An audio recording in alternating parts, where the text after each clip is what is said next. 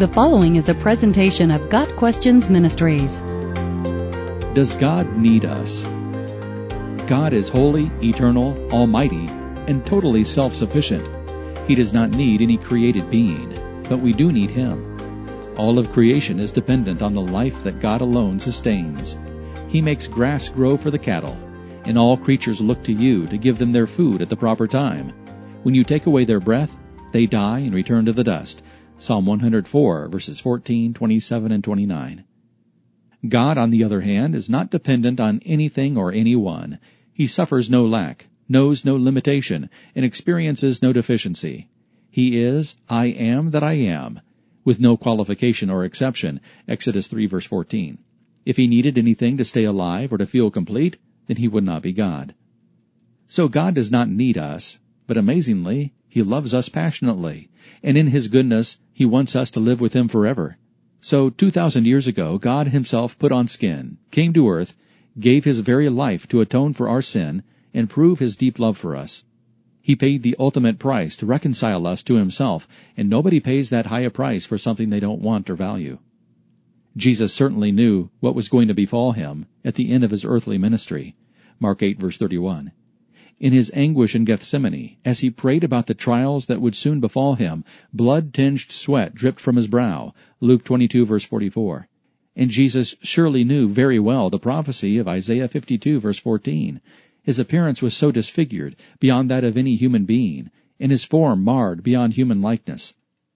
The Son of Man was flayed to the bone to the extent that He no longer resembled a human being.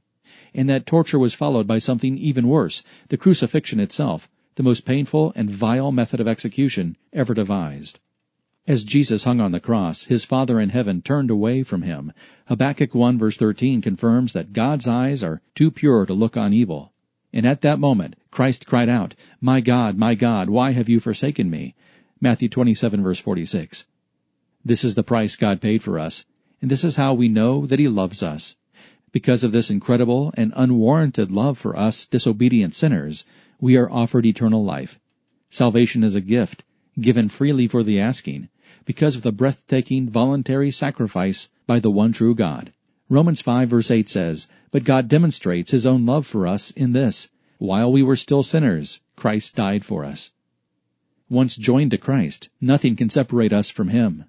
Romans 8 verses 38 and 39, "For I am convinced that neither death nor life, neither angels nor demons, neither the present nor the future, nor any powers, neither height nor depth, nor anything else in all creation will be able to separate us from the love of God that is in Christ Jesus our Lord."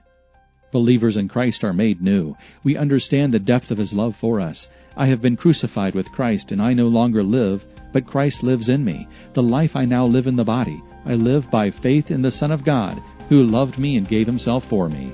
Galatians 2 verse 20. You too can immerse yourself in God's eternal love for you and know the certainty of eternal life.